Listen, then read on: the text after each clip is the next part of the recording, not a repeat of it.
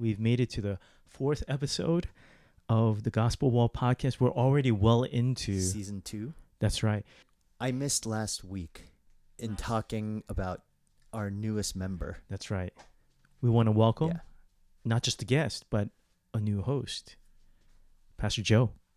Thank you.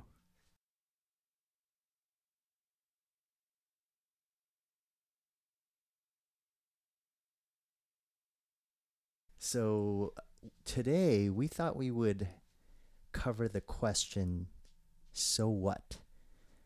I know that's a very broad question, but it's the idea of what difference does the gospel practically make in our daily life, in our daily routines, in our parenting, in our marriage, and at work, in relationships with friends.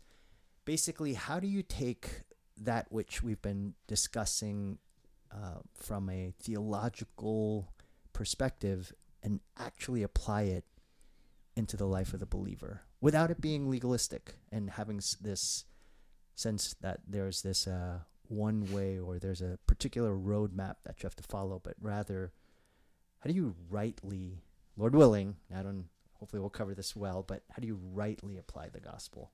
Joe, what's the answer to that question?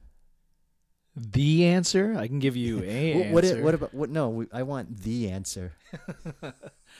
Well, I can give you a answer. Okay. What is a answer? An answer. An answer. Yes, an answer.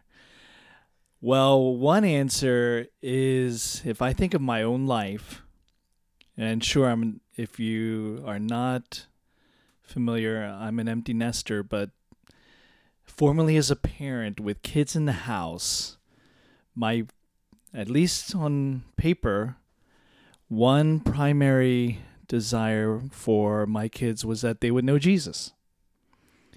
And it's easy to think that the talking, teaching opportunities behind closed doors, those conflicts where you really sort of duke it out, those are the ones that define whether you contribute in a positive way to the leading them to the cross.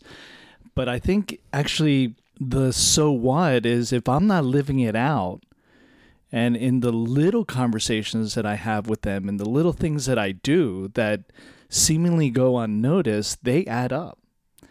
And I think they can undermine or formidably support the bigger moments that God provides for me to lead them to Christ. So just in a parenting sense, because I'm still in the thick of it, I think what allows me today to, sorry to give such a long answer, but what allows me today to even speak into the lives of my post-high school children is that those little moments that the Lord has been gracious to allow me to say, okay, these are important, not so what, that has paved an opportunity for me to continue to speak the gospel into their lives.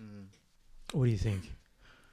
I was actually having a conversation with a parent yesterday, and they were discussing this topic, not just about parenting, actually more was about marriage. And, I think when I talk with people, usually they're sharing their struggles. Here's where we're at. Here's how I failed. And I actually think that's some of the best ways that we try to live out the gospel. Is it's usually not by our strength, but when things go wrong, our weaknesses, our failures. If we sort of take, Fuji, your quick summary, those 2 words to describe the gospel, and obviously we can have a million words to describe it, but we have 2 words, death and resurrection, or 3. And there is always a dying, in a sense, because of sin. But in Christ, there's always a resurrection. And the fact of the matter is that I think our kids, and this is particularly in parenting, but I would say in any area, marriage, work, life, is that when we are willing to acknowledge that we have failed, that we are a sinner, and when people around us see grace, when they see, oh, I have failed, would you be willing to forgive me? Please forgive me for hurting you, for being angry. To me, the thing that sticks out is, for a kid, for example, when their parent genuinely asks for forgiveness and is willing to even recognize that they fail sometimes, and a child sees that, I think that's a beautiful picture of the gospel, which is so counterintuitive to pride and boasting. Our instinct is to think, oh no, as the authoritative parent, I should always be super strong, never admit my failures, and therefore what they see from me is not ever weakness, but only strength, holiness, and I'm using my air quotes, and that's what it means to be a Christian, is to be always holy, never failing. And when that happens, we definitely don't see Christ. Amen. I think in our discussion in our small group, I think Josh brought this up, as well as I'm going to take something that one of the other guys said, is that, well, the impression that I'm getting through GospelWell, I'm paraphrasing him, is that 100% of the work of making me like Christ is God's. It's not my effort. It's not my work. So that's that. And then Josh says something like, yeah, every day I experience where I fail and where I fall short of God's glory, God's holiness, and I need Jesus. I said, yeah, right there. I think when I say when I need Jesus, that's all God's doing, God's righteousness imputed to me, God's holiness entering into my life, God adopting me, God treating me as a child, even though I don't feel like it. All those ways of experiencing grace and experiencing union with Christ, that, okay, I'm going to confess my sins to my child, if that's an example, and I'm going to confess it to God. Because of that, I'm going to try to obey. And then rinse and repeat, right? It happens again, right? And so Josh was like, yeah, this back and forth, yes, that happens. Yeah. What do you think? The reason why we have a hard time applying the gospel is we think that as we're growing and maturing, that we don't actually sin anymore. I mean, not that we don't sin anymore, but we become more perfected. Because we become more perfected, that we actually sin less, and therefore we don't have to ever ask for forgiveness. Or Jack Miller talks about it in Sonship, the idea of lifestyle repentance. And the gospel's application so much is about going back to that cross. The cross diagram is a really great picture of that. We're just regularly seeing Jesus, either the cross is so significant or it's not significant enough. And because we sort of ebb and flow, we forget the gospel. We forget what Christ has done. We forget that our righteousness is not our own. We've been bought with a price. We forget that we need it. We totally do.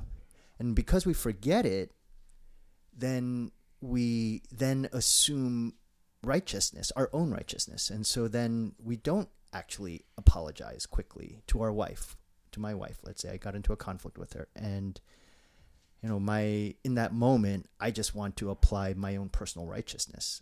I know I'm right. There's no way that I'm wrong. I know 100% she's wrong.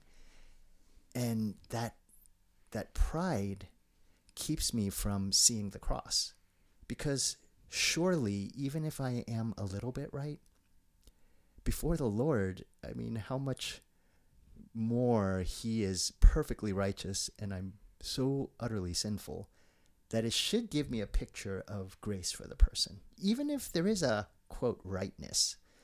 But that inability to see the cross makes me proud, keeps me stubborn, doesn't allow me to reconcile because I feel like, well, I'm not the one at fault. You got to do it first. And that then becomes this, to use, Fuji, your phrase, rinse and repeat cycle of sin, and hardness. Yeah, I think that hardness over time, be it repeated once or twice, right? That hardness of heart, you don't want to admit it. I think it could end up as hypocrisy. Yeah.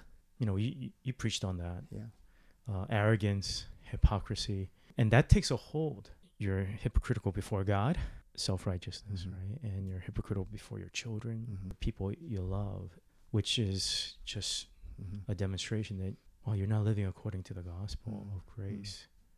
Because I think more than, what we actually do, once we get used to go a little beneath the actions that we have, the behaviors that we do to the heart level, that's when the gospel even applies more there. So what? How does this work? Well, when we recognize, here's the sin beneath the sin, the motivations, right, of why I am like this, why am I so self-righteous? A little bit below the action.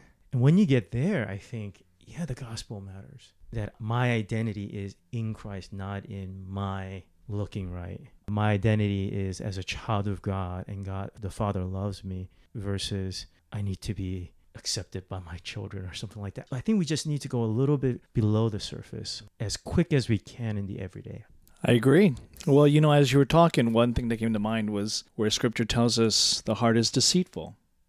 So if I'm always thinking, I'm fine, I don't need this stuff, I'm good to go, and that's sort of an occupational hazard, right? When you're a pastor theologian, you've learned a little bit more than the average person in the pew, then I don't need to continue to, or on a regular basis, apply this, wrestle with it, be introspective, meditative, whatever, to really see what lies in my heart.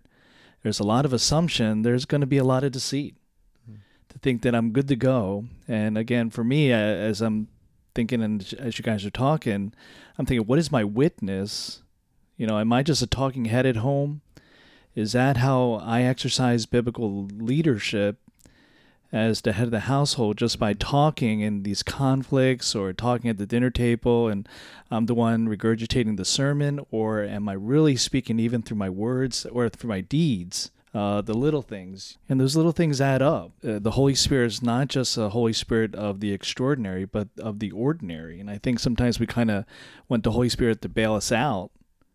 And that's the only gospel application when things get really rough or when things are really good. But if you think about most of the stuff and time that fills our lives with our wives, our spouses, our children, or even ourselves, it's the ordinary. I was talking to someone relatively recently, and they were sharing this story. It's a very common story of where husband and wife, and they have kids, and they just don't have conflict in front of their kids ever. They very intentionally try to hide conflict from their children. Life goes on, kids get older, kids eventually go to college, they leave the house, and then you hear the story of the parents getting a divorce. And so imagine if you're now an adult, college-aged son or daughter, and you hear from your mom and dad that they're getting a divorce, and you've never seen them have a conflict ever. You just get shocked. Not only shocked, but your understanding of what marriage is, what sin is, what grace is, it's very difficult to comprehend.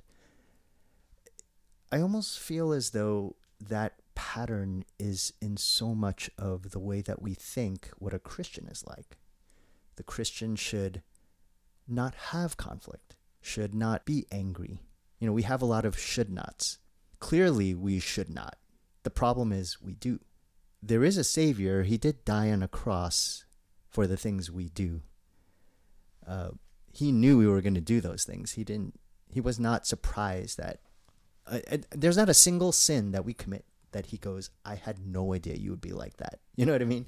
It's completely, he understands, he knows, he died for it. And I do think that so much, whether it's in ministry, I've experienced this in ministry, where early on the idea was to be a pastor meant to be holier than everyone else. And holier meant to look holy, to read the Bible more, to pray more, you don't sin, you sin less. You're trying to be a good model. And I don't want to say that there's no place for outward holiness, but the problem is when that outward holiness is not supported by an inward transformation of one who's gone from death to life. And so when that happens, we project this persona or vibe, and And by doing so, it's surprising. And so therefore then, when the church does fall apart and splits, when the pastor does fall, when the parents do get a divorce, suddenly it's, oh, I guess this Jesus really isn't legitimate. This gospel isn't real. And what we've failed to see is that it's not the gospel or Christ who has fallen, and it's our actual misrepresentation of the gospel. It's this understanding that the gospel means power and strength by our own merit, power and strength, not the power of Christ to transform our lives. And that, I feel like this is something that as we live day to day, it's not going to be how good were you today. It's going to be, have you turned to Christ today? Right, because of sin, because of failure, because yes. of personal weakness. Yes. And the fruit of that, though, is love, kindness, compassion, mercy, grace. It's actually, the fruit actually does flow, but it's a fruit of the inward work that the Holy Spirit is doing through the finished work of Christ. Right, repentance, faith in Jesus, union with Christ. Produces fruit.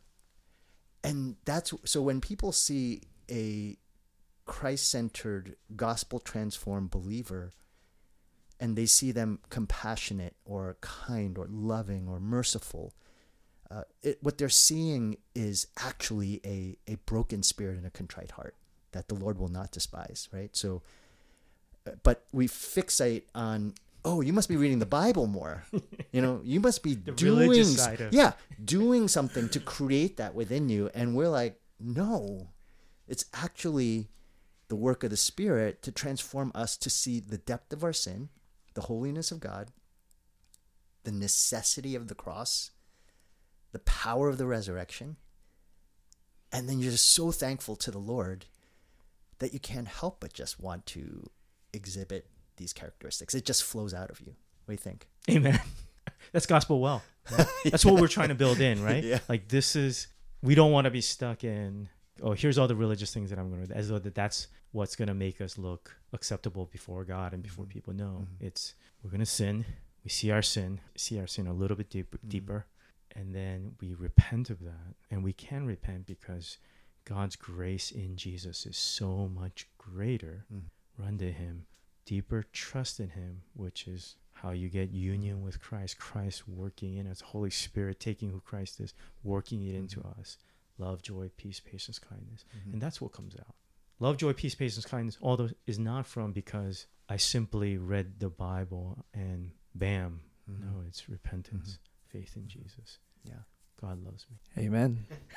Well, as you have been, like you said, you're in this empty nester stage, and I'm sure you've had some time to reflect a little bit about, okay, here's where life was before, which I think for many of the people who perhaps are listening to this, that's where they're at, is, their kids are, toddlers, they're throwing a tantrum, parents are tired, or maybe they're middle schoolers, high schoolers, where you're driving your kids all over the place, this sport, this activity, and there's pressures of feeling as though you want to be a good mom and dad by supporting them.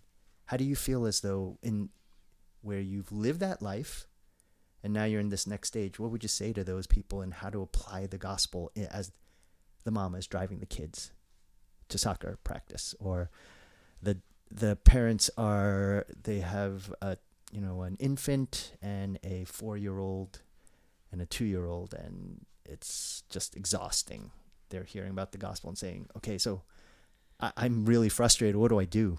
It's not going to be your typical answer, the one that comes to mind as you ask that question. If you're not prepared for that moment, you're going to fail in that moment. And so all the more, I think the so what has to be, no, I need this on a regular basis. Not to say you're ever going to do it perfectly. It's not something you can just whip out from your back pocket. I think all the more, and it's not a magic bullet in the sense that, okay, so read your Bible and try to apply this day in, day out. It still will be a struggle. It still will be stressful, taxing, challenging, all the above. The devil's going to seek every opportunity to cause us to fail and to have that negatively impact those around us. But all the more, I think that situation, which everyone who is listening, even for me, just because my kids aren't at home, and although for this week my wife isn't either, but I'm living with somebody, I can't just muster that up at the moment. It's more incumbent on me and imperative on me to be regular about soaking myself in the good news of Christ and regularly walking with him, not just in a I'm just going to soak everything up, but, wrestling with my sin, dealing with the deception of my heart, all that stuff, so that when the temptations come, when the challenges arise, when, let's say, I don't know, my daughter, my son brings someone home and says, I want to marry this person, and mommy says yes, I say no, or I say yes and she says no, and how are Sonny and I going to deal with that? Hopefully, if my heart has, not to say I'll make the right decision, but that we will have a conversation where we're not ready to split, or we're not going to not speak to each other for a week over it, or we're going to be so disappointed and angry at each other, but that we would deal with it in a way that honors the Lord and is compassionate towards one another, merciful and loving to each other. So I would say all the more just recognizing the regularity and the inevitability of those challenging situations, I don't see how you're not led to be convinced that this is really important and it's not a so what. That regularity is so much, I think, the working out of the gospel on that daily, moment-by-moment basis, because it is regular. We have a heart, we have people around us, and there are struggles. And so realizing that is, the realization of it, like you said, is such a significant part of the application of the gospel. Because once you realize it, then you say, okay, what must I do? How should I respond? And I feel like at that point there's a crossroad. The one way is you respond with your willpower. And the willpower could be religious willpower, or it could be sinful anger, control. The second is you're going to respond with appropriating the work of Christ and saying, you know what, I'm not better. And he's in control, and he's given his life for me. I know I'm in his hands definitively. And so even in that instance where, let's say, your daughter or son brings home someone who you completely disapprove of, you think, in fact, even that they're going to be there's going to be some real problems.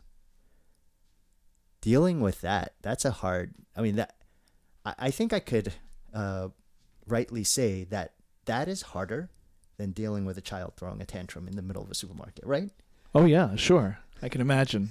Wouldn't you say that some of the challenges that you face with your kids, while maybe it's not as emotion-driven as when they were really young, but the implications of those choices are significantly greater, much greater, in terms of how it impacts their life than, say, whether they, make it to the basketball team in their freshman year. Oh, yeah. This is a really silly way to explain it, but, people talk about the terrible twos. You just pop them in a car seat and drive off, and that's fine. You exert your willpower over them, but once they get into the teens, it's like spiritual, psychological warfare, and so it's harder at that point. And so just laying that ground, it's so much, it's so important, and to be ready. If I try to remember those challenging times in the van where the kids are just going nuts and driving me crazy, all I'm thinking is, how do I shut these kids up and seize control of this matter so that we can proceed? That's really the goals, right? But I don't know, those, I'd be hard-pressed to find those as biblically, prescribed goals for me. If I reflect, what would I want a gospel response to be like, is so that they see Christ's love in that particular situation, but that doesn't necessarily mean that I win out in the actual earthly outcome. So, for example, if we apply that former approach to Paul's life or Jesus' life, Jesus would never gotten to the cross. How do I get out of this? Mm-hmm. How do I overcome this stress? How do I get rid of this 1 out of 12? Okay, I thought he'd be okay, but he's really causing me some trouble. Judas, that's not the gospel but approach. what if you have more than 1 out of 12 causing you trouble? What if you have like 12 out of 12 causing you trouble? That is true too. Yeah, certainly. So how am I at peace, trusting the sovereign God and knowing that his love will still prevail and not only benefit the recipient, but coming from my own heart, that I will walk away satisfied and without anxieties, but filled with gratitude. Philippians 4, how is that going to happen? Again, a regular me being saturated in, wrestling with, dealing with my sin, receiving immeasurable grace and mercy from him, being reminded that I'm not a stranger to the Lord. I am a child of God. And then again, going back to that former approach, if I'm just trying to seize this opportunity, I'm just a babysitter. I'm not a parent the way God has intended for me to be. He wants me to love them. Babysitter's like, how do I seize control so that I can get paid and get out of here? Similarly, for me, it was like, how do I get from point A to point B without these kids screaming and driving me nuts? That's not sonship. That's completely different. Yeah. We barely scratched the surface, but I'm thankful for the insights actually, prompted my own mind and heart to think about this, because I'm far from being an empty nester. So thankful that we're back together. Yes. Thankful for Pastor Joe to be here. And thank you. We're in the middle of GospelWell, intentional discipleship. How many weeks have we done? We just passed session 5. Yes, so there's 5 more to go. Yeah, we are in the middle. Please continue to pray for it. For those of you who are listening, but we hope that not only will you be helped, but that some of you consider participating in the future in the spring. Thankful for you. Yeah. Thanks, everyone. Bye-bye.